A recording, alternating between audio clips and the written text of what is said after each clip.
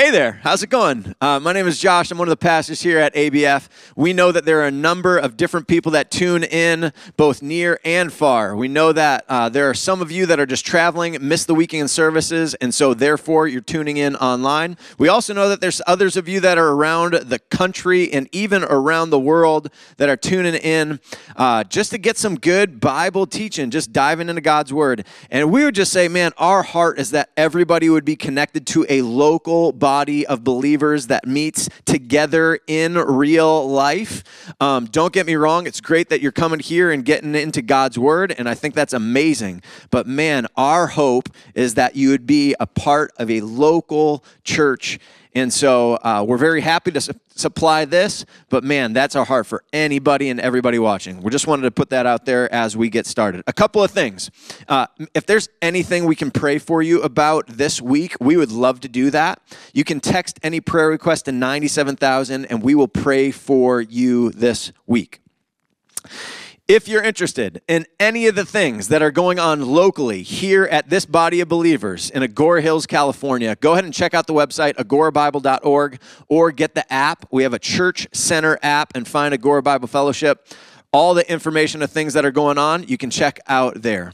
Finally, thank you so much for prayerfully considering financially supporting all the ministries that are happening here. Literally, we couldn't do what we do. We couldn't have our doors open. We couldn't put on these videos and be sharing God's Word via online messages like this without people like you that give. So thank you so much for prayerfully considering that. We appreciate your partnership in that.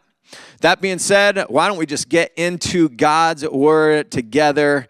Let's go. Well, greetings, church, and welcome to another online service. And this online service is unique because it's our Palm Sunday service as a church family, and I'm glad you're able to join us for that.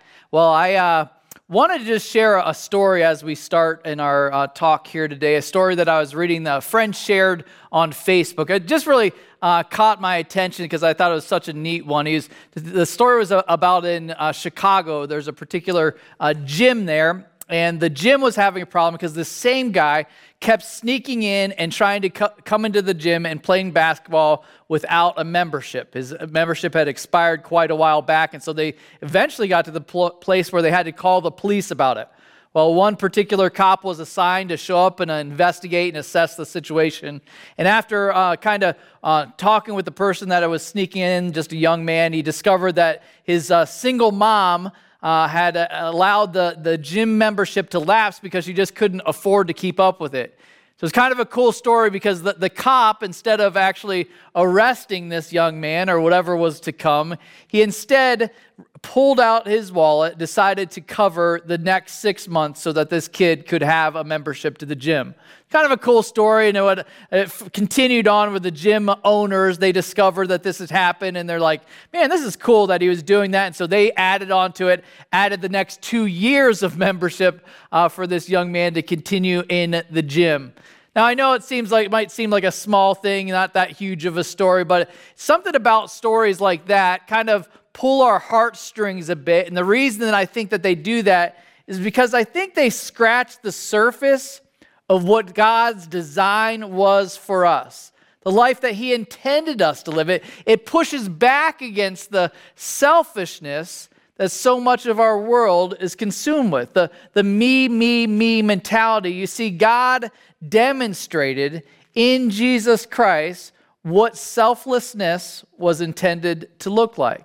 And you see, as we're heading into Easter week, it's probably the most clear demonstration of anywhere in Scripture of what selflessness is intended to look like. In fact, Jesus himself explained in John chapter 15, he said, "No greater love has no one than this, that someone lay down his life for his friends." So, leading up to Easter, 1 week out, we're going to spend a little time looking at and getting to familiar with the selfless demonstration of love in Jesus, even as it was leading up to the arrival at that cruel Roman cross. Let me pray before we dive into this section of the book of Mark. Lord Jesus, thank you so much for this chance to gather around your word, and thank you for what this time of the year demonstrates. We get a glimpse of all that you've done for us, not because it benefited you, but because you care so deeply for us. I ask that you would speak to us through this section of Scripture, that our eyes would be open, and really, if people walked away from this passage with a clearer understanding of the extreme radical love that you have for your children, and that would be an amazing takeaway. So I pray for that right now. I pray that that would be rooted in our minds and hearts coming out of this message. I pray that in Jesus Christ's name. Amen. All right, well, we're going to look, and there's options for different accounts of the triumphal entry, but we're going to be looking in Mark chapter 11, and starting in verse 1, it's kind of a fairly clear portrayal, describes what took place. It says, "Now when they drew near to Jerusalem, to Bethphage and Bethany at the Mount of Olives, Jesus sent two of his disciples and said to them, 'Go into the village in front of you, and immediately as you enter it, you will find a colt tied, on which no one has ever sat. Untie it and bring it. If anyone says to you, why are you doing this? Say, the Lord has need of it, and will send it back here immediately.' And they went away and found a colt tied at a door outside in the street, and they untied it. And some of those standing there said to them, 'What are you doing, untying the colt?' And they told him what Jesus had said, and they let them go." All right, I want to pause there. Now, it seems like some maybe unnecessary, silly details, but if you think about it, it's really a picture of Jesus' ability to see things and know things before they happen. Now, to me, that's always been an idea that's fascinating, all the way from back to the days of Back to the Future movies with Marty McFly and Biff and Dr. Brown, all of those things, reminisce of what would that be like to actually know exactly what was going to happen before it happened. I think it would open up tons of options. First off, you could make some really good stock choices, I imagine. But secondly, and probably equally important, you could avoid so many pitfalls. Knowing what was going to happen, you could avoid a lot of pain, a lot of misery, a lot of discomfort. There's a lot that you could avoid by your ability to know things before they're happening. Now, add to the equation what we see here demonstrated in Jesus Christ. Not only did he know what was going to happen, he had the ability and the power to alter situations. What has he asked his disciples to do? He asked them to go into a town. Before he's even arrived there, he knows exactly where this colt, which is a young donkey, where this would be at, where it would be located, that it would be tied up, that there'd be people that would question it. And he told them, and to me, and you can read this differently, but when he tells them, listen, the Lord wants to use it, and I kind of get this picture, if you're a Star Wars fan, kind of like a Jedi mind trick. The Lord needs it, just forget what you saw here. And they're like, all right, take it. Because normally people don't typically just give up something of value. But in this situation, Jesus saw what was coming, had the ability, as demonstrated in lots of different aspects of his life, to alter the situation. What does that leave you? That leaves you with a God who's omnipotent, that knows everything, and is able to alter anything, extreme power at his disposal.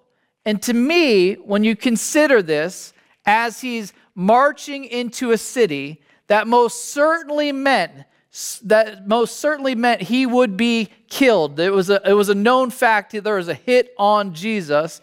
Knowing that tells you a little bit about where he was at with his love for us. See, I think it's important, even as we start this account of the triumphal entry, for us to understand that his choice to march to the cross was intentional. There was no accidents there. It wasn't like he got caught off guard. It wasn't like he was shocked by his circumstances. He knew exactly what was happening. He knew what was coming ahead of time, and still headed there. Because why? What would compel that kind of love? I was just talking with a friend over lunch this week about kind of the love that you have for your kids. You're like, I don't really understand it because they can be so annoying at times, but there's something that's inside of you that's a part of who you are as your kids. There's just something about them that you're just like, man, I would do anything for them. For us to understand and to combat some of the lies that sneak into our thinking, that you start to assume that, oh, I'm unlovable. I'm not loved. I'm unlovely. All of those things collide with the understanding of what Scripture points to here, that Jesus doesn't think that. He sees you as lovely. He sees you as lovable. Otherwise, there's nothing that would have been strong enough to drive him to that cruel cross. But here he marches towards the city is the first picture that we see. It's a pretty cool demonstration of his power of foreshadowing or forecasting exactly what would take place. Verse 7, it says, and they brought the colt to Jesus and threw their cloaks on it, and he sat on it. Again, as I mentioned as we were starting, there's different accounts that help fill in some of the blanks here. I think John's account helps us understand a little bit more of what was taking place here. John 12, 14 and 15 says this, and Jesus found a young donkey and sat on it, just as it is written, fear not, daughter of Zion. Behold, your king is coming, sitting on a donkey's colt. What is happening there? What is it saying?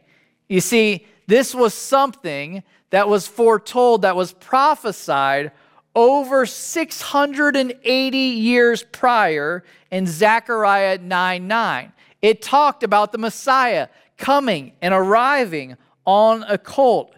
It's kind of cool when you start to pause and think all of these different things that were over 300 different prophecies that Jesus perfectly fulfilled about his life. Some of them you say, well, anybody could choose to ride in on a donkey. You can control that prophecy. But what about prophecies about his family line? What about prophecies about where he was born? A lot of things that you don't really have say over or control over. But here he chooses to march into the city on a colt. And what did that represent? What did that actually mean? What we do see in Scripture is God never misses an opportunity for a powerful symbol, something to represent something else in Scripture. And there's a number of things that him riding into the city on a donkey represented. The first that might be maybe less obvious, the first is understanding that in the Old Testament, there was different things that foreshadowed this coming of a Messiah and a sacrifice that was to be made by all. In the story all the way back with Jacob and his son Isaac. Do you remember that? When God asked Jacob to sacrifice his only son as an offering before the Lord. What did he do? He ended up putting Isaac on a donkey, taking him up to be sacrificed. Again, a foreshadowing of the sacrifice that Jesus, as God's only begotten Son, would come in also as the perfect sacrifice. Second thing that the donkey represented is in times of war, and this is worth repeating, I know I've mentioned it before. In times of war, a king, after conquering a city, would come in on a prancing stallion, a white horse like we see in a lot of the movies. That would be a picture of his dominance and strength and power. In this time, the opposite would be true, where during a time of peace, where there isn't war, you would arrive on a donkey. That would be the pace that they would be going at. There's no need for the prancing stallion. So it was a symbol or a picture of peace, which was a little bit of Jesus clarifying expectations, because they were hoping that he was going to come and usher in rescue from Roman dominance. But instead, he's coming as a picture of peace. I think it's also clarifying expectations for us, for his arrival, even what it meant to our own lives. John 3:17 says, for God did not send his Son into the world to condemn the world, but in order that the world might be saved through him. I'm afraid sometimes we have a false picture of God as this angry judge that's wanting to rub our nose in our sin, but he wasn't arriving to usher in consequence. He was coming to arrive to bring peace, to provide rescue. It's an important picture of what was taking place even in this description of what he was riding. The third reason for a donkey, and you can probably add to this list, in that time period, emissaries would send a donkey overloaded with gifts to appease the wrath of their enemy. Basically, when they're outnumbered, when they're in a jam, when they're just about to be taken over, there might be one last ditch effort to say, all right, well, we're going to at least try to send gifts to appease their wrath against us. So they'd send donkeys loaded with any kind of a peace offering to somehow divert the wrath of the more powerful nation. If you think about that played out being symbolic of what Jesus was doing, is Jesus was the peace offering before God. Jesus was the effort, that was the attempt to offset the hostility that was created by our sin. See, if you think through the gospel message, our sin separated us from a perfect God, and we were headed towards judgment, and Jesus is that peace offering being offered on our behalf.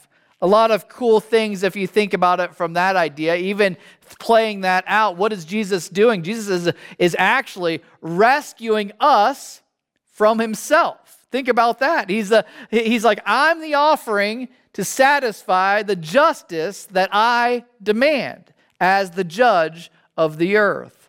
So lots of cool things pictured even in that act of riding in on a colt. We'll continue in the text. More neat stuff. It says, and many spread their cloaks on the road, and others spread leafy branches that they had cut from the fields. And those who went before and those who followed were shouting, Hosanna!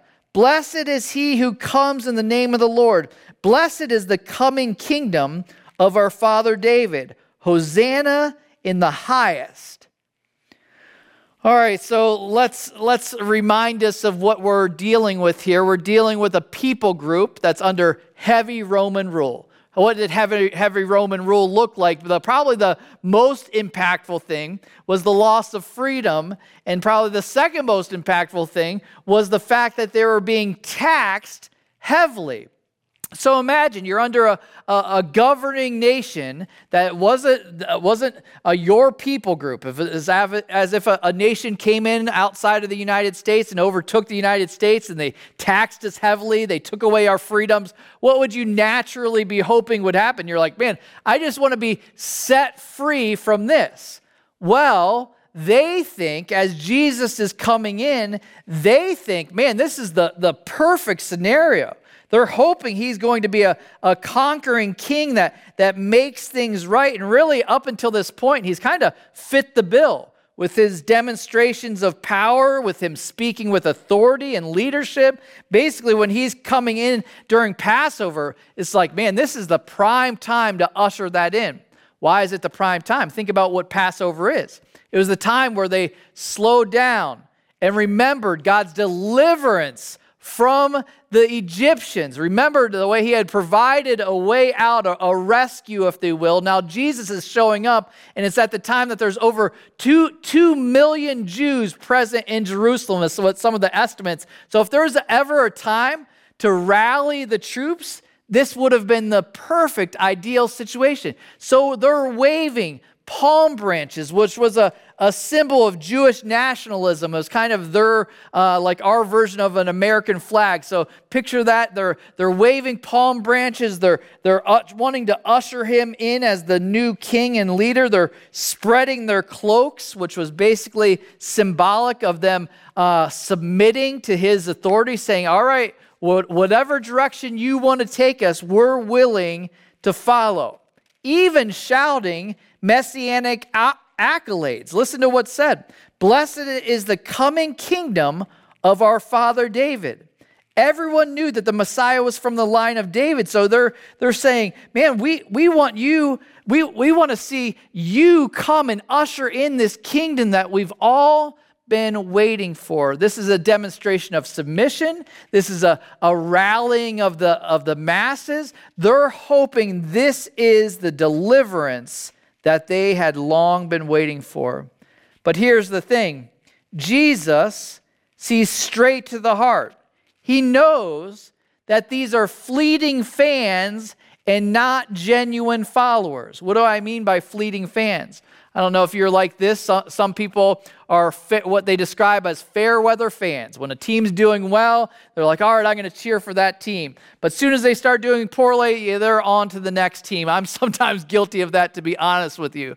But what the difference of that is a genuine follower, at least in this case with Jesus, is somebody that isn't altered by circumstances. It's not like it's not this exchange. If you do this for me, then I'll do this for you. But instead, it's a commitment. And Jesus saw right through that and recognized that a high percentage of the people in that group that's shouting Hosanna in 1 week's time will be shouting the opposite, will be yelling, crucify him. Crucify him. You see, that's one of the things we have to understand is that God sees straight to the heart. He sees who's genuinely in and who's just a fair weather fan.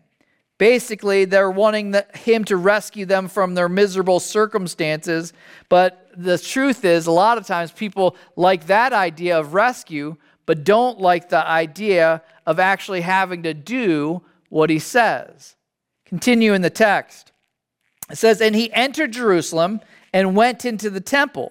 And when he had looked around at everything, as it was already late, he went out to Bethany with the 12. Now, this again doesn't give us the full and complete picture of what's happening there. When he's entering into the city, there's something else that takes place. Luke chapter 19, verse 41 actually describes what happens upon his arrival. It says, and when he drew near and saw the city, he wept over it, saying, would that you, even you, had known on this day the things that make for peace. Now, imagine this scene. Now, upon first reading that, you're like, oh, that's kind of odd, that's kind of strange, but think through what's actually taking place. This is a huge celebration, party for him. Now, just imagine for a second if you're that person. So I'm gonna put Michael Lubin, who actually does our video stuff here behind the scenes. You would rarely ever see Michael Lubin, so I'm gonna put Michael on the spot. Michael, you want to come up here? Now, Michael, just for a moment, imagine if you're here and everybody is going crazy, just cheering your name, Michael, Michael. It would be hard to keep a straight face. And I'm guessing that if everybody was here, if this room was packed like it hopefully will be on Sunday, and they're all cheering your name, you would probably have a pretty big smile on your face, don't you think? But instead, there's nobody here cheering your name, so go ahead and back and have a seat. But honestly, think through that. What a big deal that would be. When everybody's shouting and cheering, you would expect, oh, finally. If you're Jesus, you're like, finally. They get it. They understand who I am. They recognize that I am the Messiah. They finally, it's something has clicked in their brains, but instead, like I mentioned, he saw straight to the heart. He saw the difference between fans and followers. He saw the truth behind what was going on, and it made him weep. I don't know, there's just something about that picture that I've just been kind of processing through this week. The picture of Jesus Christ riding on the colt. This is the God of the universe in the flesh, in the form of a man, riding into this town, riding into that. Now, most people would be excited about this moment and fame or whatever. We look for our 15 minutes, but that's not Jesus. Instead, he's somebody that genuinely, his heart broke for us. Like I love this picture of his compassion for us. Man, it says that he literally wept. Just picture the Jesus himself, that this was such an emotional thing, knowing what was to come, that the tears were just flowing from his face. To me, as we're going and taking time to remember this triumphal entry, to remember that it actually was more than a triumphal entry. It was a picture of the compassion of Jesus for you and for I. It's a beautiful picture of the Messiah, that he cares deeply for us. He says, oh, that you would have known the things that make for peace. Oh, if you would have known that I wasn't trying to rescue you from your circumstances, I was trying to address something much more important, is your relationship with your God. So many times distracted with the same thing. Continue in the text. We're going to jump a few verses rather than me explaining him cursing the fig tree right after that. It's a cool story. You can look. We actually have spent time in other sermons addressing that. But jumping to verse 15, it says, and they came to Jerusalem, and this is talking about Jesus and his disciples, and he entered the temple and began to drive out those who sold and those who bought in the temple. And he overturned the tables of the money changers and the seats of those who sold pigeons. And he would not allow anyone to carry anything through the temple. And he was teaching them and saying to them, is it not written, my house shall be called a house of prayer for all the nations, but you have made it a den of robbers. And the chief priests and the scribes heard it and were seeking a way to destroy him, for they feared him, because all the crowd was astonished at his teaching. And when evening came, they went out of the city. Interesting interaction there if you think about it. It's a funny thing because it actually confronts some of the confusion that happens in our world present day. What I would suggest, some of the confusion that's in our world present day, is about how the love is to be demonstrated. A lot of people conclude that love is one of those things that's more of like a coddling kind of love, a love that's affirming regardless of how destructive and misdirected the person is in life. One that's like, that's okay. Whatever works for you, go ahead and go that direction. In fact, our culture, if there's any opposition to the direction that somebody's going, any pushback, we're saying, oh, well, that's not very loving of you. That's not very embracing for you. But here's what Jesus points out to us. He dealt with the exact same thing, that he did not have an issue addressing when people had derailed, when they'd wandered from his design, from his plan of what he has put in place. And in this instant, he has no issue confronting what was happening as it related to worship. Back in verse 11, we're told that he looked around at everything. Then he went home and he took some time. He went to Bethany. He took some time with friends to consider what he had seen. So he didn't come back and this isn't an emotional hothead response. This is a calculated, thought through response to what was observed. And what he observed that he realized is that the place that was designed for worship had become a den of thieves. They were using it as a means to make a profit. What was happening? It's actually something that I've explained before, but it's worth revisiting. In those days, the people were expected to pay a temple tax, every single person, once a year.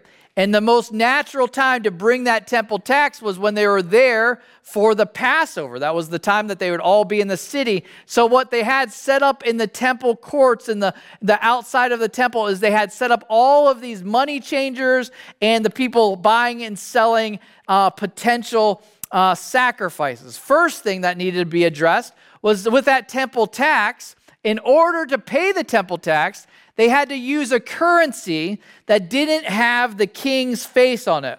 Well, the people in the temple working there were so helpful. They would offer for the exchange of a coin for the no good Roman coins. They would offer, here's a coin that doesn't have a leader's picture on it. So a suitable coin for their offering to be made in. But that exchange rate, what they described as in Jewish history, is that exchange rate was about equivalent to a day's worth of wages. If you put that in the present day income, that would translate to about $270 for this exchange rate for each and every person that was coming there to worship. So that's the first thing. So they're cashing in on that. The second thing, as he's saying that they're moving the pigeon holders out. You're like, what do pigeon holders have to do?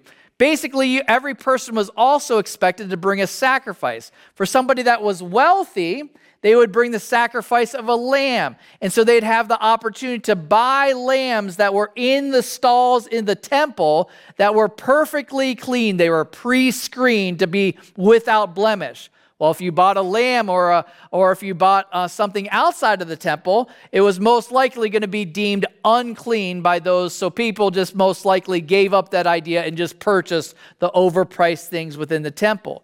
Now, the part that probably makes that an even sadder thing was the people that were considered impoverished or poor, they were allowed, instead of bringing a lamb, they were allowed to make the sacrifice of a pigeon. Now, this was the crazy thing, is what they were doing is these money changers and the people had set up to see, again, pre-screened, clean pigeons that could be purchased within the temple. So they were even taking advantage of the poorest of the poor of that culture. So Jesus wants nothing to do with that. So he cleanses, he starts turning over tables, confronting them, using this as a teachable moment. What does he teach them? He says that he drives them out, but he explains to them his design, his intention or his expectation for the place of worship to be a house of prayer for all nations. Now, two things to observe from that. A house of prayer. The first thing is that it was intended to be a place, when you think about prayer, what's the intent behind prayer? Prayer is intended to be something that allows us to commune with God, where we're sharing our thoughts, we're sharing our plans, we're making requests, we're praising Him. There's this communication. This last month, as we've mentioned a number of times here, we went through this 30-day fast, and that doesn't mean not eating for 30 days, but different exercises of fast. It actually just ended this afternoon, and thinking of those 30 days, it's been something I've been trying to just grow in my prayer life. And he's like, man, that's what my desire for you as my people was, that when you come together for worship, that's a place where you can commune and talk with me. He said it's intended not just to be a place where you commune, but where everybody, for all nations, doesn't matter your ethnicity, your background, your secret sins of your past. Instead, I want that to be someplace where you can come and be washed clean, a place for all to come, not set apart because of ethnicity, income brackets, or segments of society. I love this about our Jesus. So here's the thing. He comes in, confronts sin. The question is, how do they respond? Well, we saw that in that section. It says, and the chief priests and the scribes heard it and were seeking a way to destroy him. Destroy is even a stronger word than kill. They want to annihilate Jesus, for they feared him. It's kind of cool that it shows a glimpse of the heart of actually the root issue behind the scenes is they feared him having power that they could not stop. Why is that? Because all the crowd was astonished or drawn to or fascinated with his teaching. There was something about the authority in which Jesus spoke that the masses were drawn to. And so they wanted, as we're told there, to destroy him. If you think about it, this life comes down to our response to what happens when we're confronted in our sin. Think about it. Isn't that the gospel message? The gospel message is telling us, hey, you have fallen. You can't fix yourself. You need rescue. And the question is, how will we, and this going into this triumphal entry, how do we respond when we're confronted with our sin? Some people dig in our heels and say, I'm not guilty, I'm not responding. Some people actually allow that to break through, to get to our hearts, realize, man, all I can do is to plead for your mercy. All I can do is to call out for your rescue. And that's what broke his heart, is because he saw ahead of time how so many people will have dug in their heels like the scribes and like the Pharisees and would not respond to the simple rescue plan that he was about to offer. I don't know, I found this passage just this week and spending some time in it. It's really neat to see what was compelling Jesus, obviously compelled by love, that he was coming to offer peace. He's not coming to rub our noses in our sin. He's instead coming to offer rescue. He sees our hearts. He knows the difference between fans and followers. And then he cares about us deeply, enough to compel him to cry. And then the last one, which I think is so important, that he didn't just settle for a coddling kind of love. He calls us to change. He wants us to come as we are, but he's called us not to remain as we are. Thanks again for spending some time with us. Let me just pray as we wrap up. Lord Jesus, thank you again for this chance to be in your word and to get a picture of this demonstration, this ultimate demonstration of your love.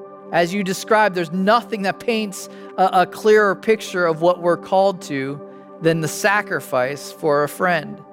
My prayer and my hope is that we would emulate that even in our week ahead, God, that we would make choices to elevate others, to not just be about me, but to think through how can I be elevating and prioritizing the service of others, God. We thank you so much for not just what you taught us, but what you modeled for us. We praise you in Jesus Christ's name. Amen.